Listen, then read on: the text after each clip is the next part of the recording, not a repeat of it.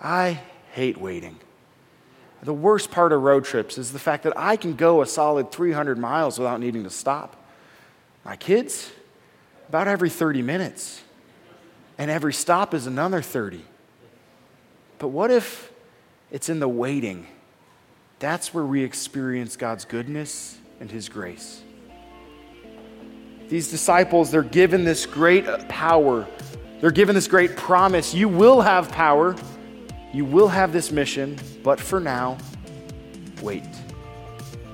As we begin this journey with God and this adventure of what He was doing and is doing and will continue to do until He comes, what is it you're waiting for? Is it Him or something else? Hi, this is Chris from The Point, a church where you can come as you are and you can text in your questions.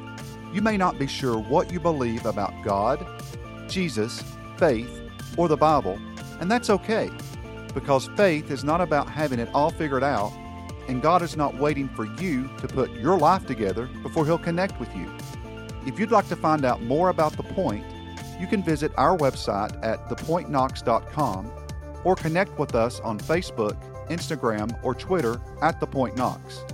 Don't hesitate to contact us or join us in person every Sunday morning at 10:30 a.m. We pray this message has an impact in your life, or at least makes it easy for you to connect with God where you are. Good morning. Today we begin a series through the book of Acts where we're looking at the early church and the things God did in and among them and some of what it means for us today. And as we begin this journey through Acts, I have to back up a little bit and tell you a little about myself. I really enjoy a good adventure. Anybody in here like a good adventure? And I've found, the older I get, that my adventures when I was younger, before I had kids, were far more fun. Now, my adventures now are far more rewarding, but when I was younger, I used to be able to go on these great road trips, and I would drive for 24 hours straight, or so it seemed. I would stop just the bare minimum number of times to make it as fast as possible so I could really enjoy the most out of that adventure. And now, as a dad, there are 4 words that will get to me on every great road trip. And they get to me so quickly. Are we there yet? And it is amazing as a dad how these 4 words show up right after we left the house. We haven't even left our neighborhood and they're already asking, are we there yet? There's this measure of the journey to get there is not worth enjoying. We just have to rush to the end. We want to get there yesterday. But then there's 4 words as a dad that become even worse than are we there yet? I need to pee.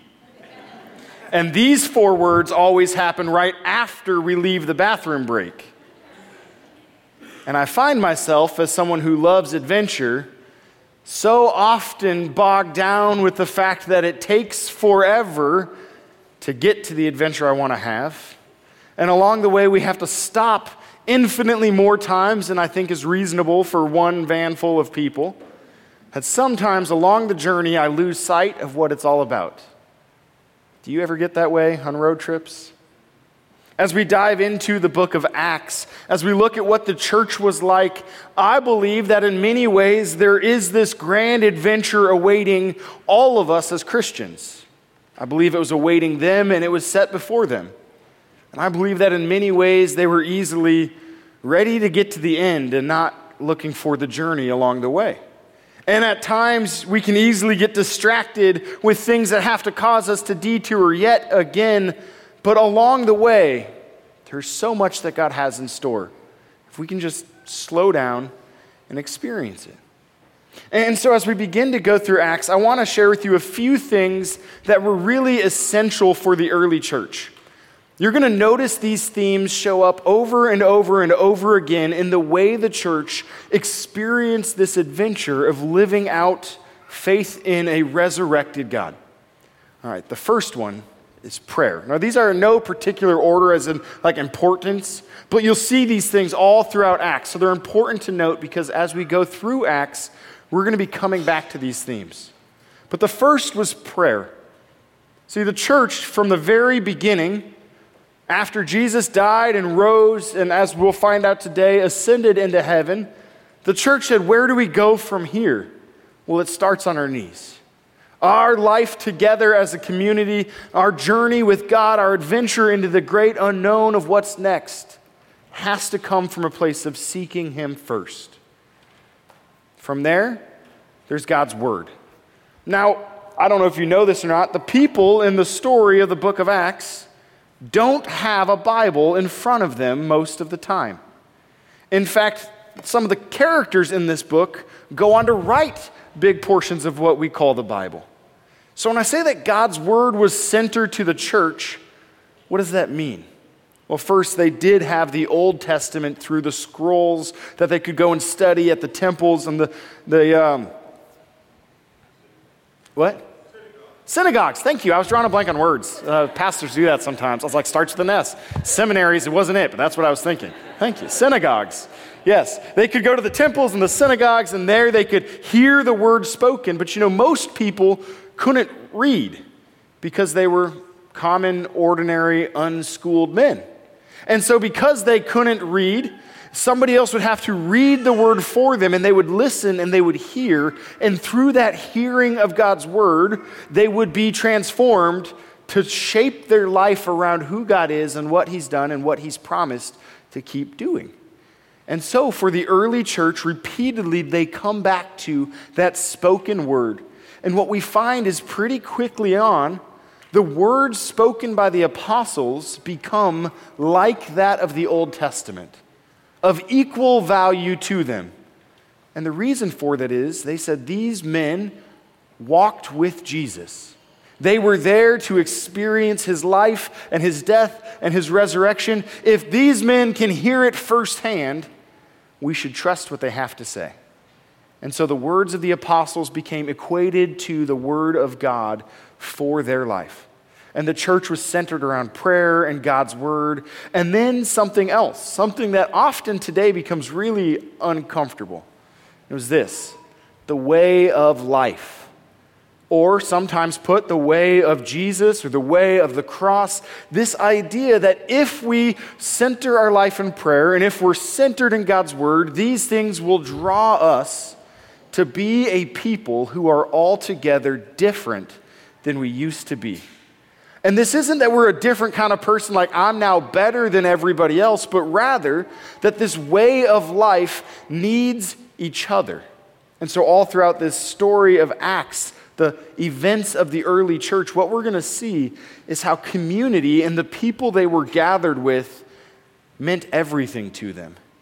And from that place of community, then, there was a mutual accountability to hold each other to walking with Jesus in such a way that their life could bear witness to the very things they believed. So prayer and God's word and this way of life. And then there's another thing that was really essential, this missional mindset. See, the last thing Jesus said in the Gospel of Matthew to His disciples was, go and make disciples. All right, He gives them this great command, go out and tell the whole world, Jerusalem, Judea, Samaria, to the ends of the world, that all nations may know what I've done. And the early church was driven by this as their foundation. See, the truth is, I think we as a church today have a lot to gain from the church then. Because in many cases, church and faith has become a private thing. We don't need to share, we don't need to talk about, because oftentimes when we do talk about it, we stumble and we fail, or maybe other people have talked to us about it in such a way that it was actually kind of off-putting. And you know what I'm talking about, right? Like the used car salesman gospel pitch. Let me just tell you why you need Jesus and He'll make everything better, as opposed to let me walk with Jesus and along the way show you how great He is and what He's done for me. And so the church had this mentality that said everywhere we go, everything we do is an opportunity awaiting us. And I believe 2,000 years later, it's not much different. Sometimes we can think that to be on mission or to go on a mission trip requires leaving and going someplace else. But what if God was on mission working in your neighborhood, or in your household, or at the grocery store, or the coffee shop, or the bar, or wherever you are? And what if we as a church had a mentality that said, everywhere we go, let's look for what God is doing. Let's just expect He's doing something and join Him in this work. So the church had this mentality that said, wherever we are, God is with us. And if God is with us, He's doing things and can do them through us. And so this missional mindset moved them to this next thing, which is this, an expectation of the supernatural. Now, this can be super uncomfortable for us today. Because let's face it, the supernatural is super weird, right? And unfortunately, the church has at times made the supernatural even weirder by celebrating and embracing things that may or may not be God. My first year here as a pastor in the South, every time I met somebody new in the community, I generally don't lead with like, hey, I'm a pastor. I wait until the end of the conversation when they ask. But they would ask, like, what do you do? What brought you to Knoxville? I'd say, I moved here for work. Oh, what kind of work? Well, I'm a pastor. And almost every time for that first year, the question would be, you don't have one of those like weird snake handling churches, do you? Wait, those exist? I thought people just joked about it. I didn't know that was a real thing, and apparently it is here. In the church today, the expectation of the supernatural looks very different than it did then. For them, they weren't trying to prove their faith or trying to demonstrate how good or faithful they were. They weren't trying to build an exclusive community of just these supernatural, holier-than-thou people. No, the supernatural was the work of Jesus in the lives of people. And the supernatural sometimes, as we'll see, does some really crazy things that I can't even begin to fathom, like heal the sick and raise the dead. There's actually a story in the book of Acts that's way down the line. We'll get to it eventually. But the story is Paul is preaching, and he goes all night long. And it says that as he's preaching, there's a young man sitting in the window who gets so tired, he falls asleep. Surely none of you would fall asleep in a sermon. And then he falls out of a third-story window and dies. And here's what happens in the story. Paul sees that this man falls out of the window and dies. He walks downstairs, he raises the man from the dead, and he goes right back to preaching the rest of the night. So I take comfort in the fact that my preaching's not yet killed anybody. But the church, what? We do have a balcony. So those of you on the balcony, if you're prone to sleeping, sit towards the back, okay? But the church believed that if God was with them, He was going to move. And they didn't limit how He moved, they just expected Him to move, which meant sometimes He did things they weren't able to do on their own, and it was this great power that demonstrated to the whole world this message was true. And so as we dive into the book of Acts, as we go through this story, there will be stories we encounter, some really incredible supernatural stuff. And I want to encourage you, and I want to even invite you to begin to pray, God, what does this expectation of the supernatural look like 2,000 years removed, where people don't have any expectation or belief that you're still moving?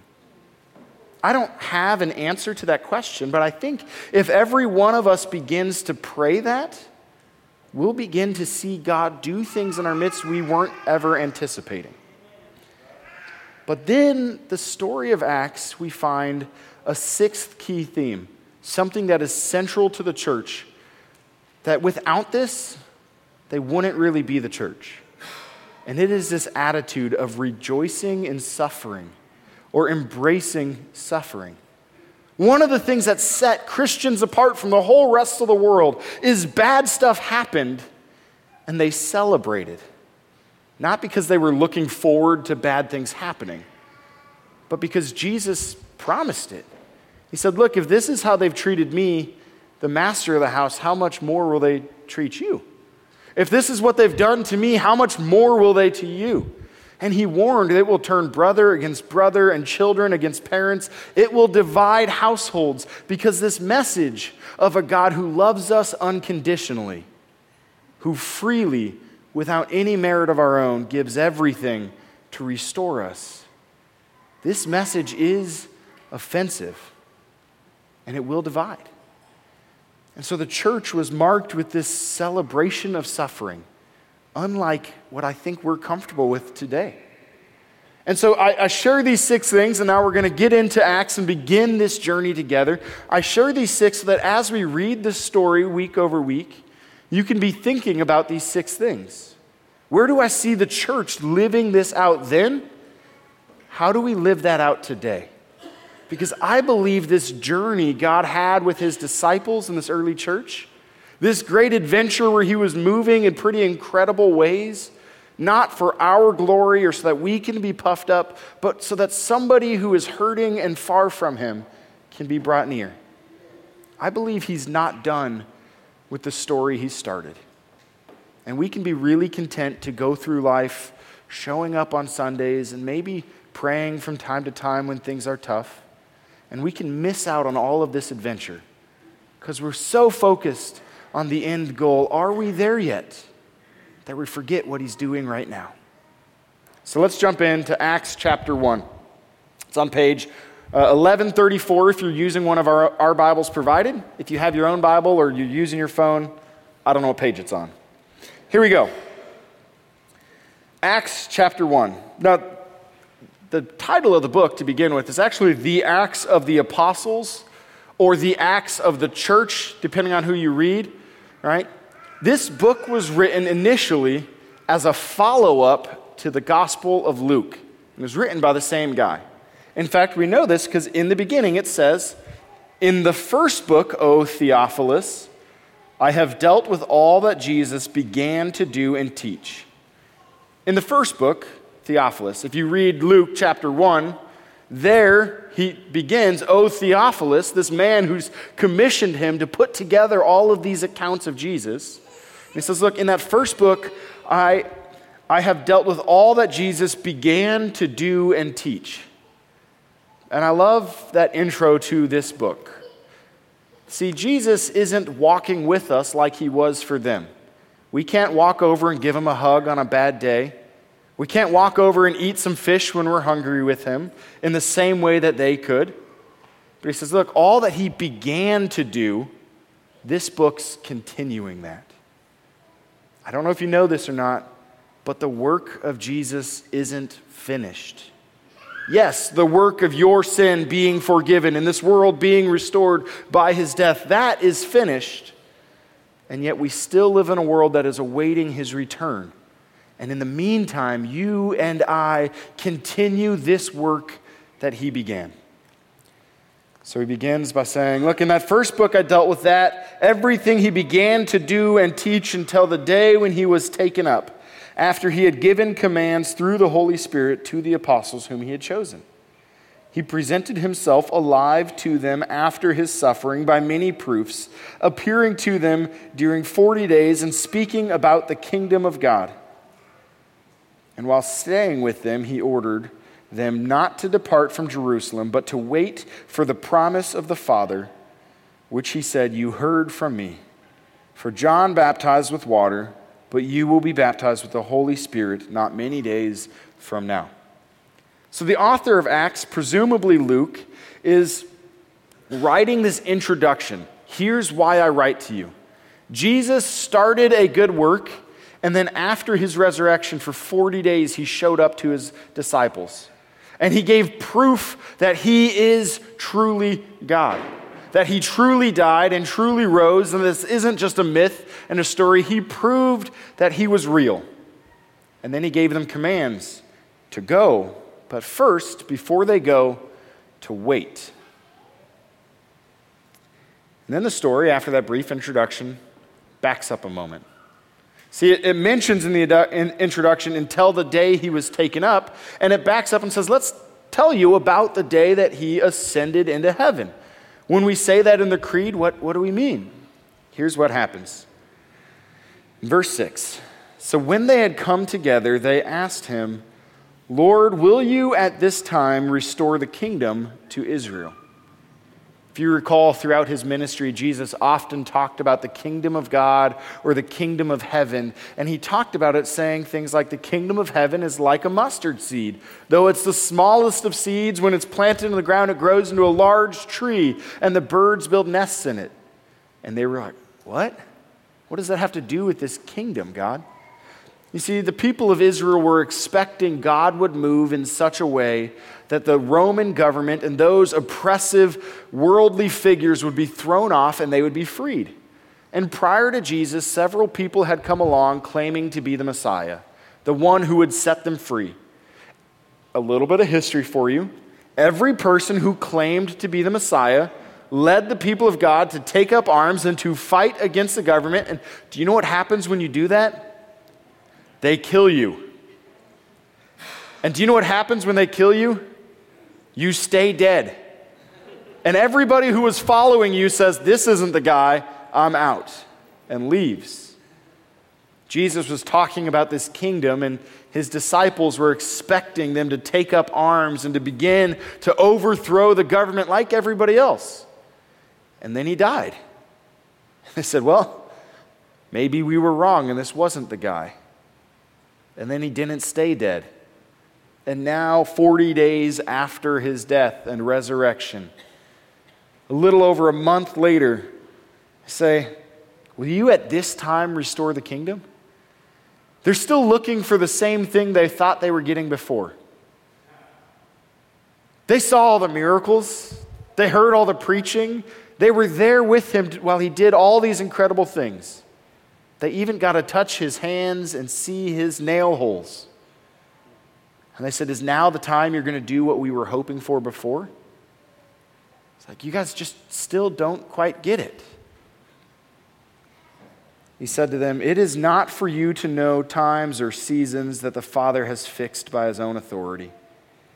But you will receive power when the Holy Spirit has come upon you. And you will be my witnesses in Jerusalem and in all Judea and Samaria and to the end of the earth. See, they were expecting his kingdom to look like this world. He says to them, you still don't quite get it. It's not for you to know what I'm about.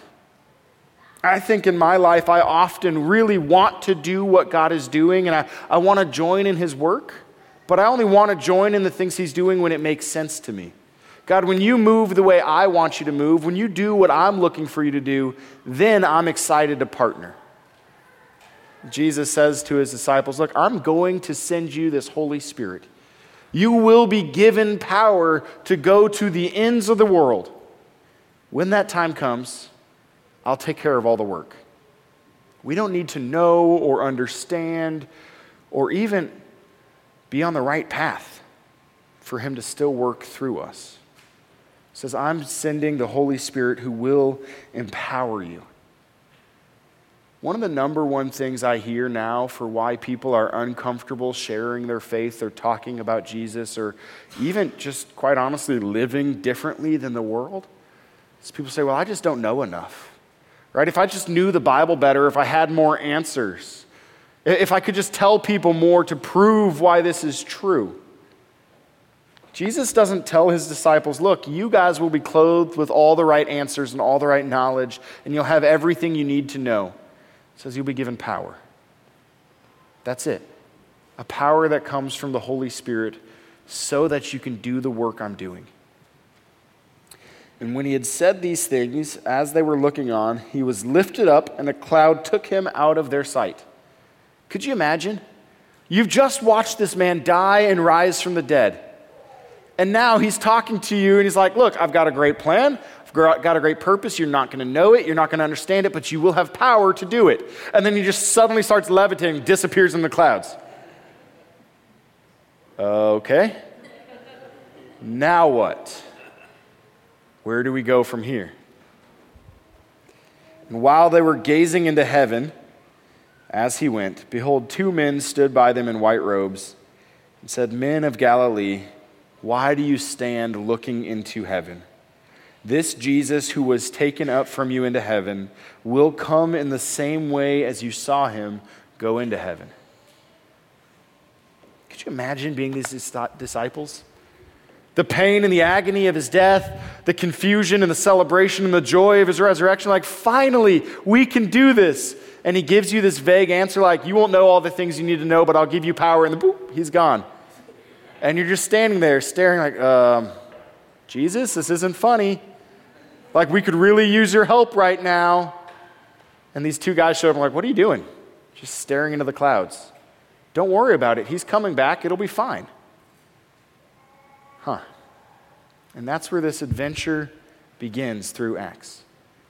I think for many of us, we're kind of like them, standing, staring into heaven. God, I just need you to make it clear. Like if you would just come back and do something that's so obvious, then I can follow wherever you're leading. What if he's already done that? What if he's already clearly given you everything you need?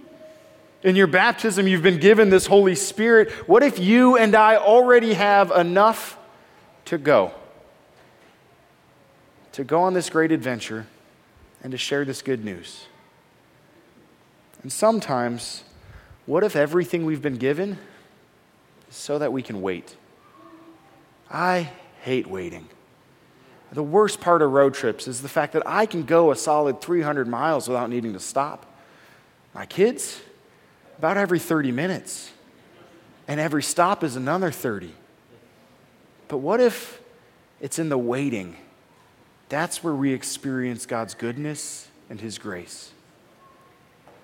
These disciples, they're given this great power. They're given this great promise. You will have power. You will have this mission. But for now, wait. As we begin this journey with God and this adventure of what he was doing and is doing and will continue to do until he comes, what is it you're waiting for? Is it him or something else? This is my prayer as we go through this book, that we'll discover that together and together be empowered to go out and live this life of power that is not for our glory, but for his. Will you pray with me? Heavenly Father, we come before you. God, we look at your church. We see what you have done. When you ascended into heaven to sit at the right hand of God the Father, Jesus, you left your church with a promise that you would send the Holy Spirit. That Holy Spirit would empower them to go to all nations and all peoples. Lord, we ask that you would fill us with power, that we would have the power of courage to stand when we're afraid, power of joy to rejoice when things are hard, the power to love those who persecute us, to pray for our enemies. Would you clothe us with the power to wait with patience, knowing that your timing is not for us to know, but it is always the best. God, may we as your people live out this way of life, expecting you to move in us and through us and around us for the sake of the whole world. We pray this all in Jesus' name. Amen. As we continue through this story, I want to encourage you. I know the summer months are really busy and travel happens a lot. As much as possible, join us in person or online. Because I believe this story of Acts, I've spent the last 6 months really diving into it, and it has filled me with an excitement like I haven't had in a long time, because God isn't done yet. I can't wait to see what he does through us in this journey. As we continue our worship, we're going to continue now by collecting an offering. And this may feel like a weird shift, but let me tell you, an offering in this place is not so that we can have bigger and better and greater. An offering in this place, we believe, is one way of saying, God, in everything, even my finances, let me trust you and join you in the work you're doing. And I believe that through you and through us as a community, God is moving in Knoxville, and he's preparing some pretty exciting things. And so by trusting with our finances, we get to say, God, let these finances help continue this work you're doing. So if you came prepared to give today and you prefer to give with cash or check, you can do so in the popcorn bucket as you exit. If you filled out one of those physical connect cards with a way we can pray with you, a way we can contact you and connect with you, you can place that in the bucket as well. And if you came prepared to give today and you would like to do so online, you can give at thepointknox.com by clicking the little button in the bottom corner and selecting the I'd like to give option. However you give and whatever you give, know this. We don't give to get God's love, but because we already have it. Thank you. Hey, Adam. Hey. I'm super excited for those Wednesday nights. You know why? Why? Food? Food. Do you know why else? Why? Prayer. Prayer's good too. Yeah. Now, anybody in here, honestly, let's just be real for a moment. Do you find it difficult to spend time in prayer and not get distracted or feel like it's awkward or like God is silent? I feel that way sometimes, and I know in my past, the times when I've felt closest to God is when I'm in prayer with others consistently. And I don't have any expectations of what these Wednesday nights may look like or what God may do, but I believe, like the early church, that when we pray together, God will do something incredible. So we're going to do that and have food because food's great. Burgers. Week 1 is burgers. Week 1 burgers? I think that's tacos? right. She just said tacos, and that was... It's definitely burgers. Okay. I thought it was burgers, but then this was like the second thing with tacos. I like tacos too. A different week will be tacos, but it's burgers, right? Emily, burgers? Week 2, tacos. All right. Burgers. That night, bring something to share. And I was asked this week, do I need to bring enough for 100? No. Bring enough for 5 or 10. I think if we each do that, and it's not just bags of chips and cookies, we'll have plenty of food to share, okay? If bags and chips and cookies are your thing, though, that's okay too, all right? But I think we'll have plenty enough to go around. So now we get to do the part where you've asked questions, and I can do my best to respond. What questions came in, Adam? So there was one that came in after we finished last week, so I'll start with that one if that's okay. Okay. So this is actually from last week's sermon. It says, you mentioned in your sermon that God will never tempt you or me. However, I think that it would be a good thing if we were tempted to do things that God wants us to do. Yeah, would it be a good thing to be tempted to do something God wants? I don't think it's temptation when it's the right thing to do. I think it's just God nudging us away from our sinfulness. So God's not tempting us to do the right thing. He's saying, hey, that wrong thing's not good. Do what's right. Yeah. And so beginning with this week, there are 2 questions. The first says, why did Martin Luther change the words of the original Nicene Creed? Yeah, couple of reasons for that. The first is the original was in Greek and in Latin. So unless you speak Greek and Latin, it's kind of useless. So in any translation, there is a choice that has to be made what word is to be used. And then there's a few words, very few, but a few that were purposefully changed. Like Catholic? One Holy and Catholic Church was changed to One Holy Christian Church. And the reason for that is Catholic means universal, like all Christians in all places. But we have a very different understanding in our culture today, and even in Luther's culture, where Catholic implied Roman Catholic, which is different than all the church. And so to try to avoid that confusion, it was changed. Others have gone a step further and changed the line where it says, who for us men and our salvation. And they've said, who for us men and women and our salvation. Because in our culture today, sometimes when we use the word men to refer to everybody, people get confused and think we're just referring to some people. But in the Nicene Creed, they're referring to all people, men and women. So that's why some words have been changed. I will say, generally speaking, take a lot of caution when changing something the church has said and committed to for 1,700 years, generally speaking. Yeah. Next question. I was always taught that the story of Paul in Acts 29 was a joke about Paul's style of preaching. Paul was so long-winded that even someone falling to their death couldn't stop him from finishing his sermon. Why do you interpret that portion of Scripture as literal? Because it's written in the book of Acts as a history, as an account of what happened. When we read Scripture, we have to read what was the genre it was written as. Some Scripture is written as poetry. Some is written like the book of Revelation and apocalyptic style, which is a very different genre altogether. And so we have to be purposeful. What was the genre it was written in, and read it in that intended way? So written as a history, I have no reason to believe it wasn't literal, because Jesus rose people from the dead. Jesus rose from the dead. Surely his disciples could have done the same.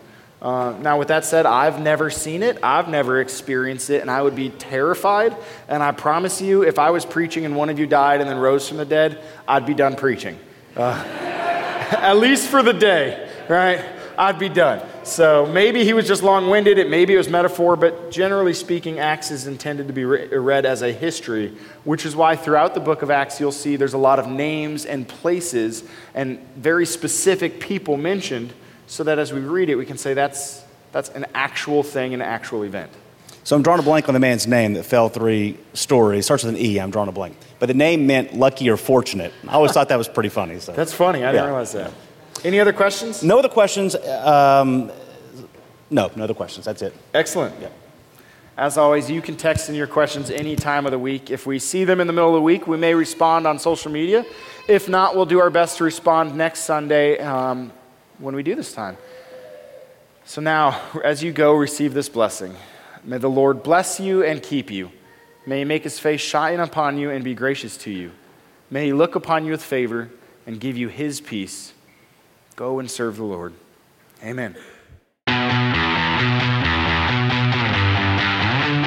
Thank you for listening to one of our Sunday morning messages. If this message has made an impact in your life, please let us know. Simply fill out the Contact Us page on thepointknox.com.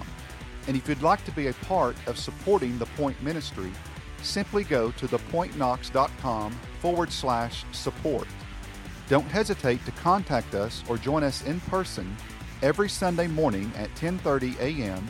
We pray this message has an impact in your life, or at least makes it easy for you to connect with God where you are.